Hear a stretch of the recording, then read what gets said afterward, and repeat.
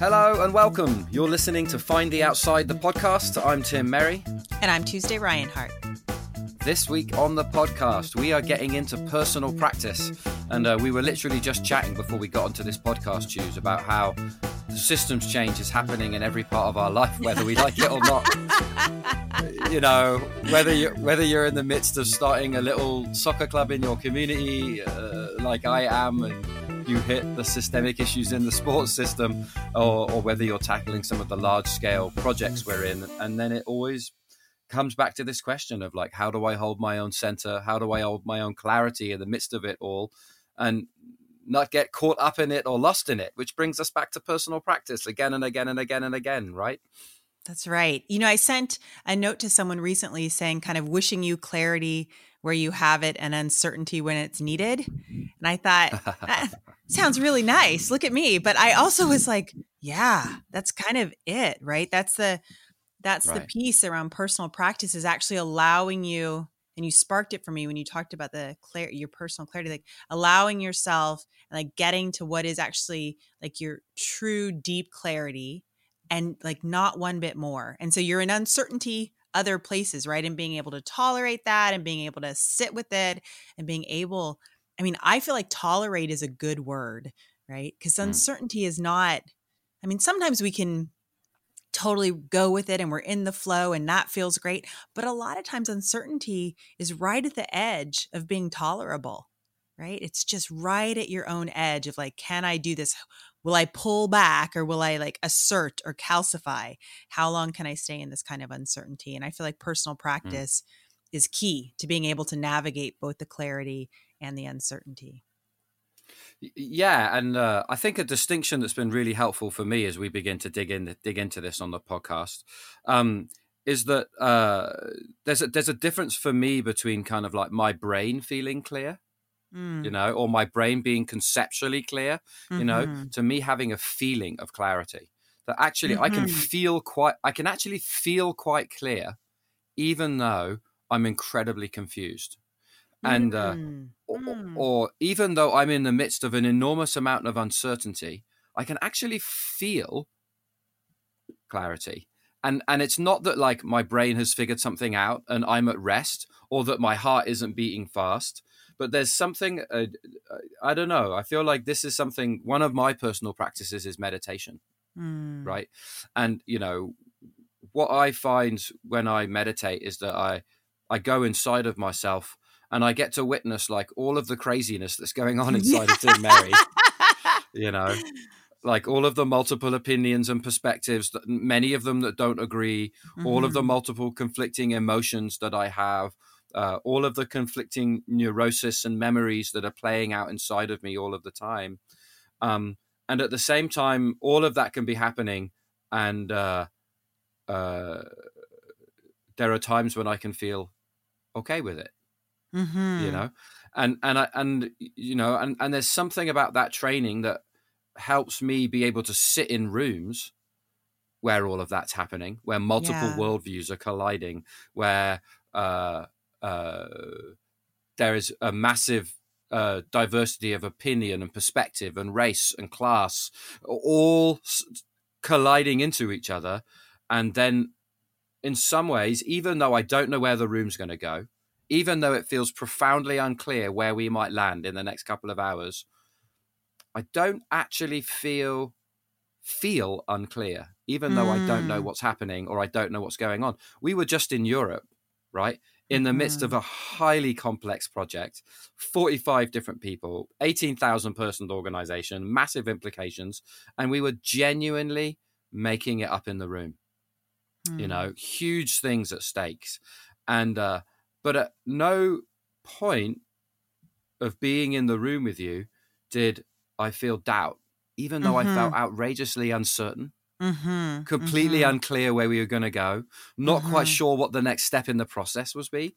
I actually felt completely okay with it, partly because you were there and we were in it, and I felt like our team was amazing. Yeah. But partly because of all this training I've had to do around kind of going inside myself and getting comfortable with that inside of me.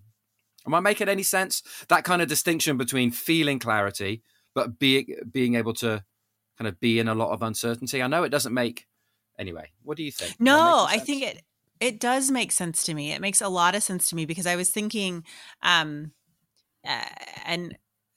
yeah, it makes a lot of sense to me because what I was thinking of was that, and also in that situation, I remember thinking over those several days, like not at one point did I ever feel like freaking out or like, Right. you know, it was just like, oh, this is a lot.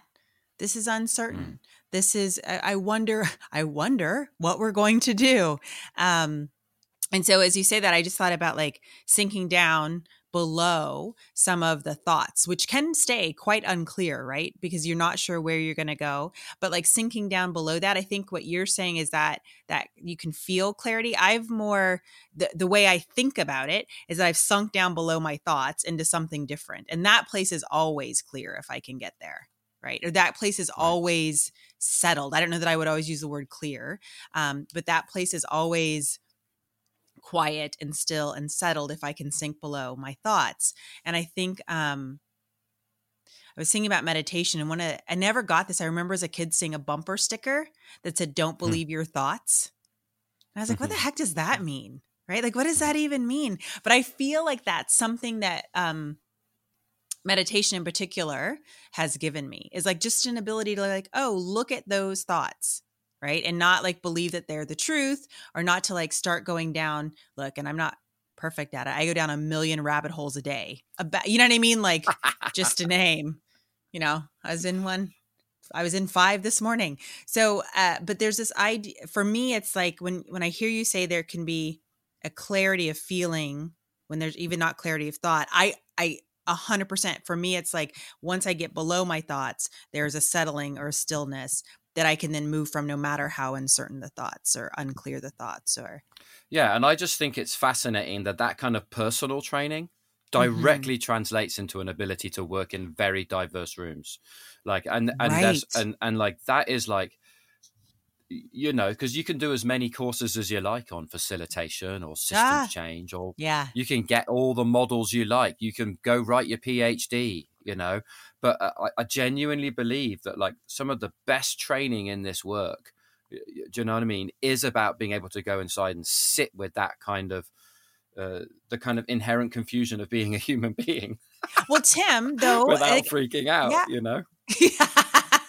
But Tim, like, as you say that, I think, well, and isn't that maybe why we cling to models so tightly so that we don't actually have to enter into that confusion, right? Like, because I was thinking, I think you're right. And I think that I see people doing this work and this is not, I'm not feeling like a huge amount of judgment or like, but that aren't necessarily grounded or have deep personal practices. I mean, I think certainly the practitioners that I think are the most effective and that I want to work with all do. But I think the other piece is we can go inside for some of that stillness and clarity and certainty, or we could go to a model, right? And that also provides something. I don't think it's the same quality of work. I think that's why, if we had clung to a model 2 weeks ago, it never would have worked. That would not have been enough, right? If we'd have just kind of said like, come back to a model. But I think what we did instead, and I think that this goes directly to the conversation around personal practice. I think what we did instead is we said, come back to yourself and come back to ourselves. And so this idea of personal practice and having it to draw on allows me, allows us to call that forth in others. Come back to yourself here. We'll come back to ourselves collectively, right? We're not going to spin out.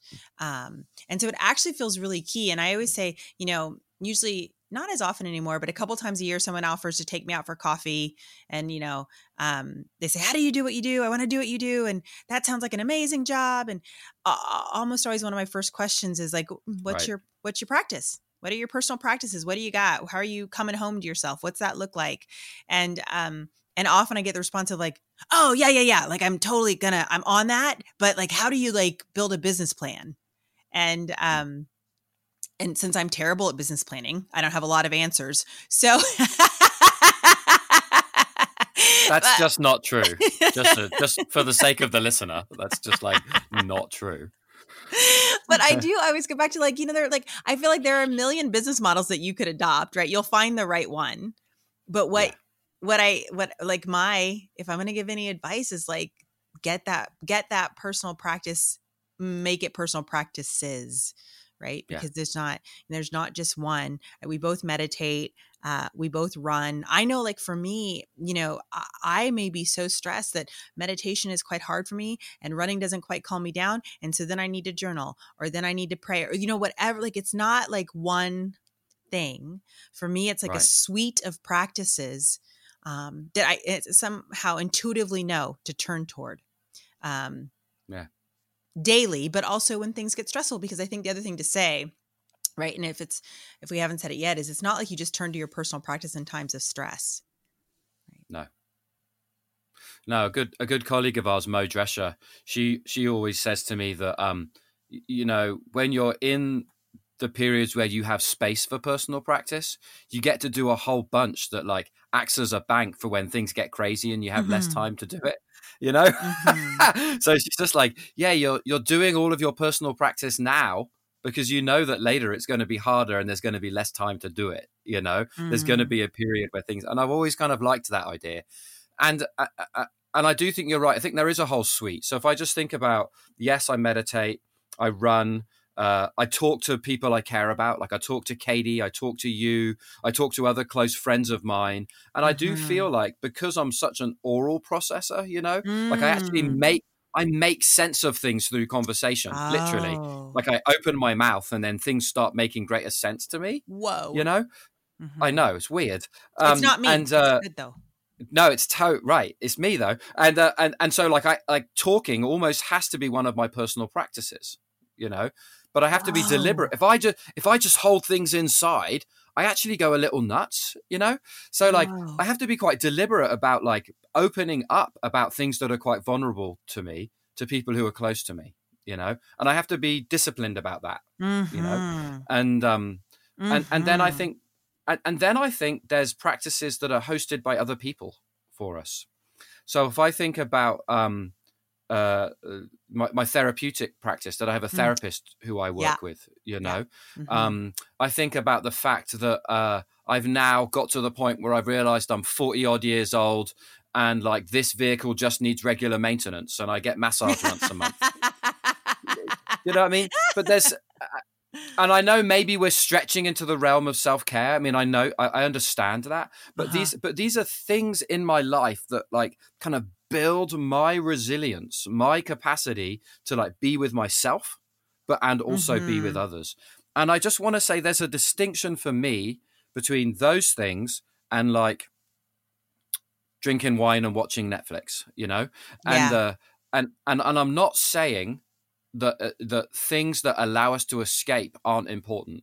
I watch Premier League soccer, and when I watch a game, do you know what I mean? I really don't think about anything else. Like, I just love it. Like that game that happened this week between Tottenham and Man City, like one of the most amazing games of football. And I've been watching football since I was 6 years old. I mean, just incredible. Like I didn't think about anything else for 2 hours and just loved it, but it was a total escape from my life, and that's really healthy. It's really, really healthy, but it's really different than personal practice, right? Which is actually like, what are the things that bring you home to yourself? Right. And this isn't about like watching Netflix or watching soccer is bad. Do you know what I mean? Yeah. It's about, no, that's an important part of self-care and looking after yourself, but what are the practices that bring you home to yourself, that give you that capacity to be in the midst of often enormous uncertainty, enormous speed, enormous complexity, and not freak out, be able to hold it together, be able to create the conditions for not only yourself but others to move through it and find just enough clarity to take the next step, which feels like a job description for us, Yeah. Well, I mean, first, thank you for bringing up the very important game. I know we were all thinking about it, wondering, right, how it felt for you, Yes. So thanks for bringing that in. I love every time. I mean, I love to tease you about it, but I do. We all need those things that just bring us escape into light. Like, I actually think that Yeah. that's incredibly important. Like, it's not necessarily what we're talking about today, but I think it's a key part of kind of well-rounded full person. Sometimes I think, you could meet us, right? And we're doing this big systems change work, and then like we've got a personal practice, so like we're going to go meditate or go take a run, and like it could actually feel quite heavy, right? It could kind of feel like a life that's not full of what I think is quite delightful. I find that in a lot of ways, my personal practice lets me access joy a lot more. So Hmm. it actually is quite contributing to my life, even though it's a very disciplined thing. It actually brings a lot of joy to my life, or lets me access joy in my life in really different ways. And I was thinking about, and I think this is one of the points I want to kind of raise up, because as you were talking about, I need to talk to understand, or I was just like, wow, so different. I mean, it's not. I also have a therapist who's incredibly important and helps me in ways that I don't get other places. And that is not for me. There is some, I think that's why journaling is so important to me. I don't tend to think out loud. That's just not how my brain is wired, right? So I tend to need to kind of get something on paper or have thought it through in a run, and then I can think it through out loud. Why are you smiling? Oh, because I know that's true of you, but that's Mm-hmm. just not always how I experience you. Yeah. Because I Yeah. know I have the enormous joy of hearing you think out loud. Well, yeah. But I know that isn't the dominant way you turn up in the world. Yeah. So I was just like, I don't know. That's why I was smiling. Yeah. No, and well, I appreciate that, because I think out loud with very few people, and you're one of my people, right? So it's not.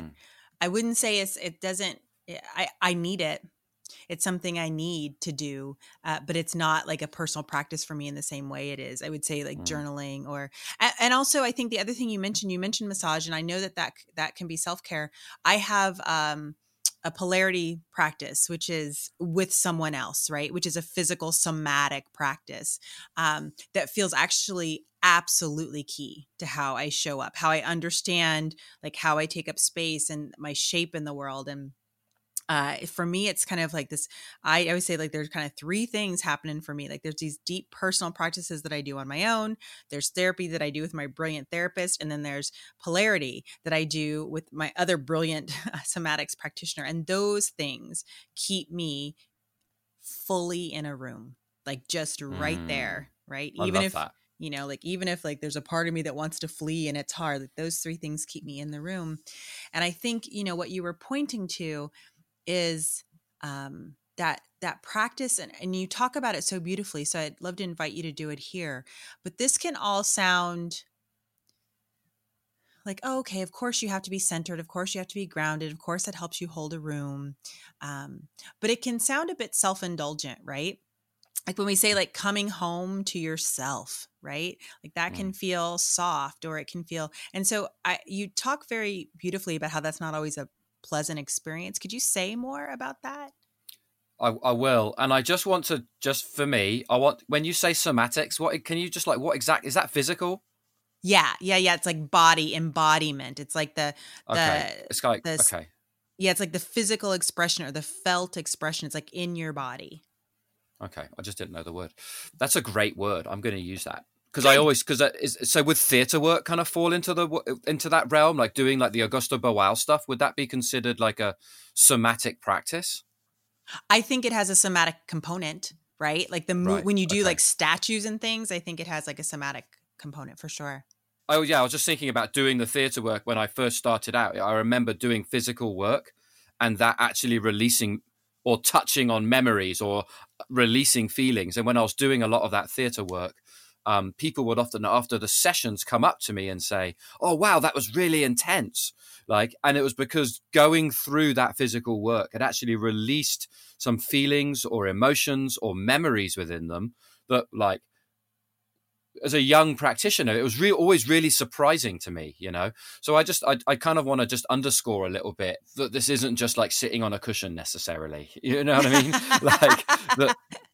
Yeah. We both run. I'm involved in massage. We do theatre work. There's things we do that kind of engage our bodies in being present. This isn't just about like quieting the mind, you know. In Yeah. fact, I like quieting my mind is like an impossible task. It's more about like, can I sit peacefully with how outrageously active my mind is? So yeah. Well, and Tim, I mean, it was years of my running practice before I could sit on a cushion. And it wasn't like I ran to sit on a cushion, but that kind of sitting quietly was not at all accessible to me for years. And I would just say my meditation is a moving meditation. It has to be. That's like how my body's wired. That's what's up for me. And so however you get it, however you reach it. But I think for me, part of the takeaways, but don't expect it to be fun or peaceful or gentle, because sometimes it's actually quite intense to be inside your own mind and working with your own cast of characters and noticing your own thoughts. They're not always beautiful, that's for sure. You'll find out things about yourself. So I'm gonna get to your kind of rigor piece, but so one last thing, as I remember, I tell this story a fair bit, but I think it's nice to tell here, which is that I remember when I was starting the youth program down in Yarmouth County, here in Nova Scotia, and we were working with 6 young people, all who were kind of like coming out of pretty intense circumstances in their lives, right? And we were working with them over a 9-month period. And pretty early on, I asked somebody to come in and do a 2-day meditation workshop with them, because I wanted the young people who I was working with to build a capacity to be able to sit with themselves, right? Because, part of what we were doing was like training those 6 young people so they could then go and work with other young people in our community.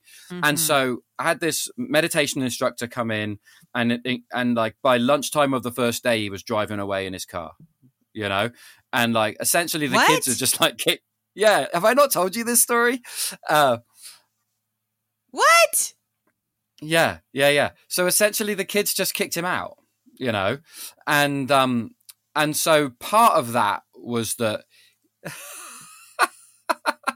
wow, the listeners can't see Tuesday's face, but she is like really laughing right now.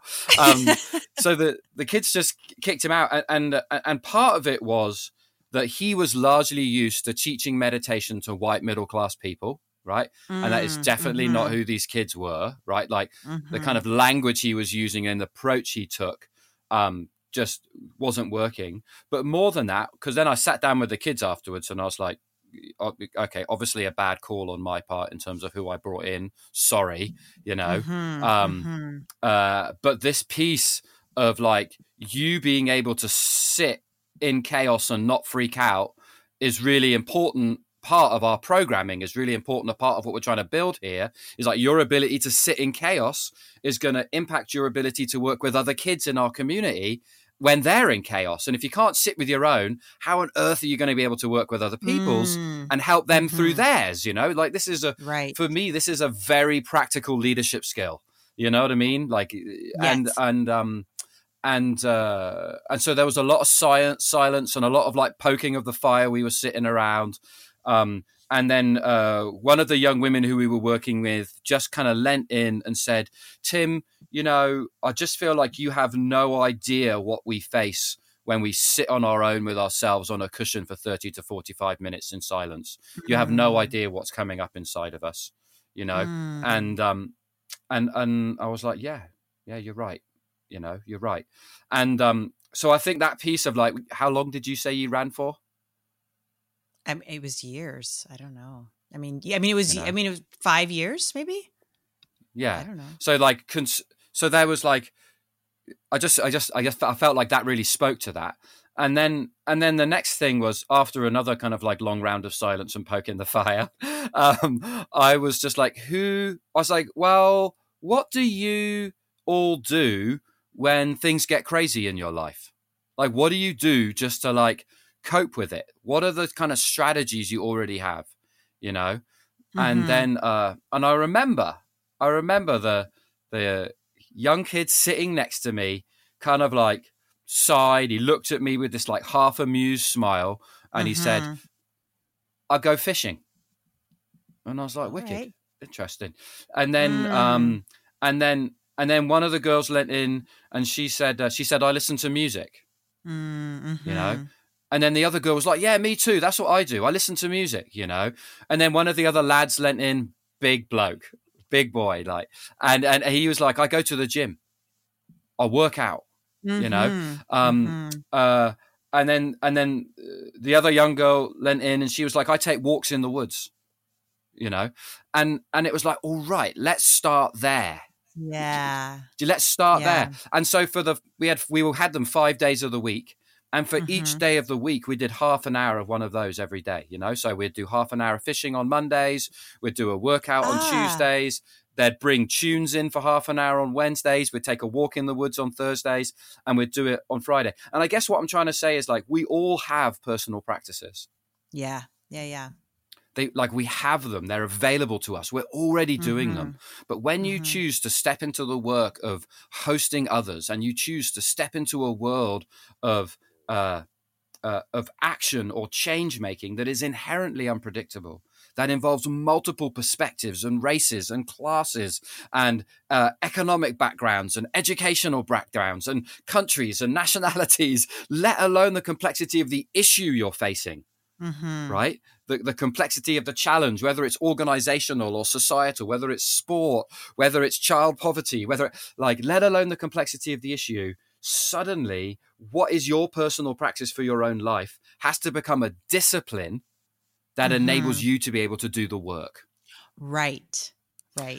And so when you say this isn't about self-indulgence, that's absolutely true. This is about getting results, people. Right? Like, if we want to get results in these increasingly uncertain, increasingly information saturated, rapidly changing circumstances where there is inevitably conflict and colliding of worldviews, like, we have to be able to sit in those places and navigate them without freaking out, not just contributing to the chaos. And so it's self-indulgent if you're going to go sit in a cave for yourself and think that by becoming enlightened, the world is magically going to become a better place. Right? And for me personally, it doesn't feel self-indulgent, or I'm released from my neurosis around self-indulgence when I feel like I'm not just doing this because it makes me happier and more full and more whole and more integrated, but it actually enables me to turn up in the world and deal with so many of the issues that raise my ire in a way that is most helpful, you know? So I feel like in all of our work, you know, when we talk about the quality of our relationships impacts our ability to get results, that's not soft. Like, focusing on our ability to be in good relationship across difference is a critical technique, right, to navigating complexity and coming up with solutions, right? You know, putting equity in the center isn't just moral. Like, if we don't build an analysis and an understanding of equity, it's highly unlikely we're going to be able to navigate the complexity and difference that's going to be in the room when we try and resolve complex issues. It's results oriented, and it's moral, right? And it's the same here. It's like personal practice. Like, if I actually want to be able to lead in the midst of the complexity, I have to be working on myself to be able to do it. Yeah. You know, because that's going to enable me to be able to do the work in the room. And so, yeah, this is about self, but this is also about the calling of these times and the work that is needed for those of us who are being brave enough to see clearly and raise ourselves to meet it, you know, not shy away, but raise ourselves to meet it, because this isn't some like spiritual trip we're all on. Like, this shit's real in the world right now, you know? And so then it becomes, well, who am I going to be in that? Yeah. And the only way I find that really out is by going inside of myself, discovering things about myself and discovering who I am, and then taking that out in the world to test it, and then going back inside of myself and learning again, you know? Sorry, that was a very long answer and a very convoluted way of getting to where you were at. But anyway, I'll be quiet for a bit. That's all right. I mean, that's what we're here to do. We're on a podcast to talk, Tim. It feels like. I know, but I just talk for a very long time, and you listened really graciously. So I'm just gonna, what's coming up for you? Well, I really like, I like what I heard as an invitation in what you said, right? So it's not. I think the two of us aren't sitting here saying, "Oh, there's one more thing you need to do, or there's one more bar that you need to clear to be able to do this work," because the invitation I heard was like, you all already have personal practice. We all already have personal practices. It's actually about like kind of turning that on, right? Like actually moving toward, a walk in the woods can be a meander where you let your mind go, and that could be personal practice, and it could be where you take a contemplation, or it could be where you vow to only be with the trees, or I don't know what it means, but like like the same activity, right? I think what I hear you doing is like you might already have a personal practice. There's some intention you can bring to it, even if the intention is actually, this is my personal practice, and I'm going to see it as such, right? And I'm going to see it as a place I come home to myself. And there could be a million ways to do that. So what I heard you, when you say we all have personal practices, that for me makes it immediately more accessible. We're not saying like go out and become a champion meditator. If you want to do that, that's great. Please, great, go do that. Please, we're not saying go out and develop a running practice. Like, it is what is accessible to you now. What are the ways you are already coming home to yourself? Yay. And then put some intention to it, put some rigor to it, right? Like put some, like if you like, if you like journaling, like, and you do it occasionally, maybe that's a great entree to personal practice. Try to do it once a week or twice. I don't know what it means, but there's something about, I guess what I heard was like, yes, this is absolutely critical. It's absolutely critical that you have a personal practice to do this work and do it well. And that for me feels like a line. I think that's true. There's no part of me that can back off of that assertion. And I think what that doesn't have to feel like is another heavy thing for you to do. I think there's lots of ways that folks are doing it. And I did have to laugh because I think you said we're not on some spiritual trip. That's not what this is about. And I'm like, well, here's the thing. I'm thinking about the meaning of life a lot these days, and maybe we are on a spiritual trip, but on the other hand, like part of that trip is like knowing yourself and doing what you're here to do. And I don't know how to know yourself and do what you're here to do without some kind of like personal practice that brings you home. And I know that home, like bringing home, that's always been a real place of refuge for me. Like myself as my home has been a real place of refuge. And I know that's not the case for everyone. So I just want to say personal practice can also feel scary. It's like what that young woman said to you. You don't know what comes up for us, Tim, if we're quiet for 30 or 40 minutes on a cushion. And I just want to kind of be real that it can be a scary place. And, my thought is it's all happening anyway. You may as well know it, right? Like whether you acknowledge it or not, like it's all happening underneath the surface. So it's worth knowing and deciding and determining how you're going to be with all of that conflict inside you. And I think some of my favorite people to be around are very aware that it's not peaceful inside, but they can actually like find some peace anyway, and share it with others. And I think that's the other piece around, we all know those folks who like, it's just good to be around because there is some settledness or I think at the start of this, you said some clarity, like that's underneath a feeling of clarity. And I said, like, it's underneath the thoughts, but I think we all know those folks like that we just want to be around because there's something centered and grounded and not movable in them. So that's part of, at least for me, my aspiration for my practice. Oh, I love that. And thanks, Choose. I just have this feeling of like, because I don't think complexity is just in our professional world, like, I don't think the kind of overwhelm that we're talking about is just something that's limited to like systems change, leadership and strategy, which is a lot of obviously what we're about. But I think it's in like, what if personal practice was just one of those things that's integrated into our idea of what it means to be a parent or a friend or a son or a leader in my faith community. Yeah. Or a leader in my sports community. or a coach? Or what if the idea of personal practice was actually something that was fundamentally connected to our understanding of what it means to be a professional, right? A leader. I mean, it's just like all of these things that we have that are fundamentally attached to our ability to deliver something.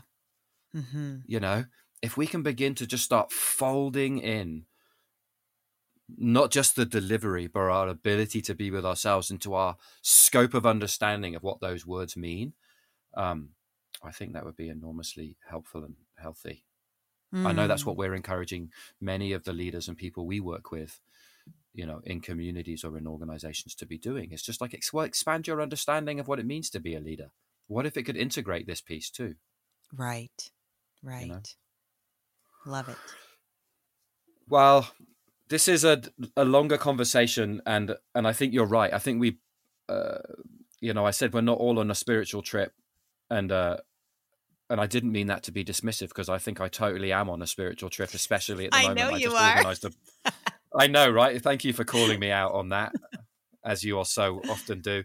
It was, you know, I've just ordered a whole bunch of books on on Anglo-Saxon spirituality to go back into my own history and roots from my own country of what is the roots of spirituality that's kind of like pre-Christian or in that period where we had a Celtic Christianity and an indigenous belief systems that were kind of merging in our country, kind of post-Roman departure and pre-Norman invasion, and it's just an incredible period. And I'm going back there to say what happened. So what was the spirituality that's embedded in my history there that I can connect to or find some meaning for?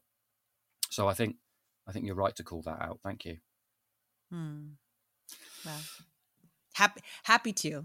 You know, I didn't mean to call you out. I was laughing. No, I don't mean it in some like big dramatic way.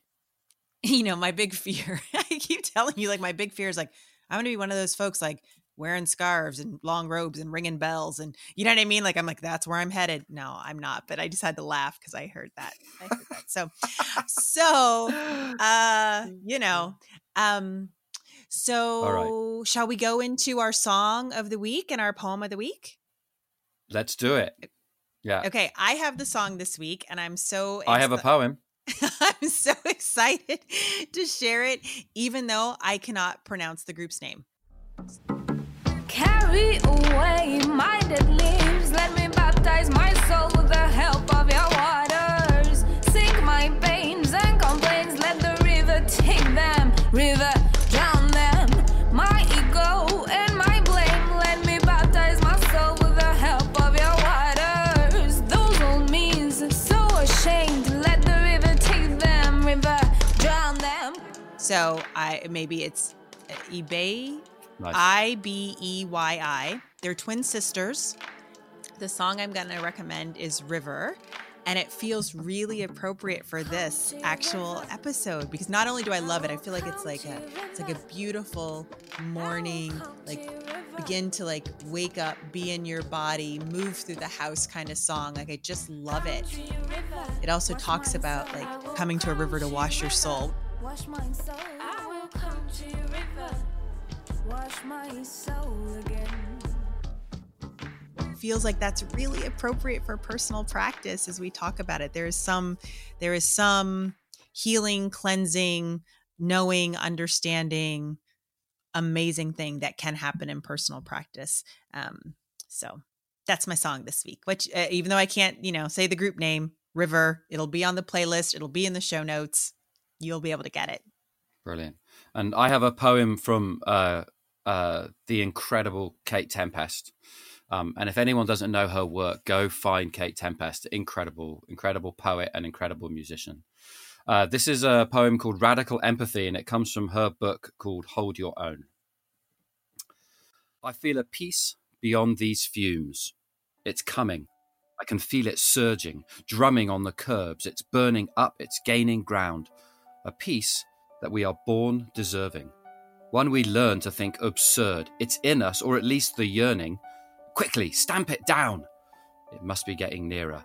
We can feel it shake within us while the echo of each violence done pulls out our teeth and breaks our fingers.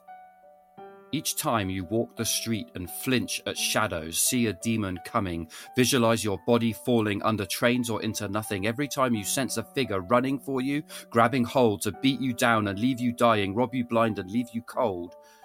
It's not the fear or the desire to fall, it's memory. Each wrong is repeated relentlessly. All thought is eternal, all life is empathy. The streets are thick with everything that's ever happened anywhere. Feel it in the presence of the crowds, shouting in your ears when you are bowed and in tears. It's here. We can turn our backs forever, but we'll never drown it out. Every time a body's bled its last, a child's dead before it's learned that life is fast. It stays behind repeating. You say you can feel the monsters in the dark. They are not monsters. They are memories of human things that need to be addressed, appeased. But there is peace. Not heralded by muted brass or soaring strings, not worried by the children necking fizzy drinks and sticky wings, but in us throbbing, telling us we resolutely must not partake in one more horror, if we're to learn to trust. Fine enough for poets, but in real life, the blood is flowing. Fine enough to know it, but it feels like the love is slowing down, getting tired, cannot lift its weary head. And all of it continues, and still nothing can be said. We are not hateful creatures, we are good. Our goodness screams for peace. Everything that's happened can be felt. Every mouth deserves to speak, whichever words come to it in the throes of truthful feeling. But instead, we plunge into numbness. It's much safer. Safety's so appealing. And what's wrong with wanting comforts? My family are worth protecting. Why should I concern myself with people I've never met? And no one's got my back, so why should I have theirs? My heart throws its head against my ribs. It's denting every bone. It's venting something it has known since I arrived and felt it beat.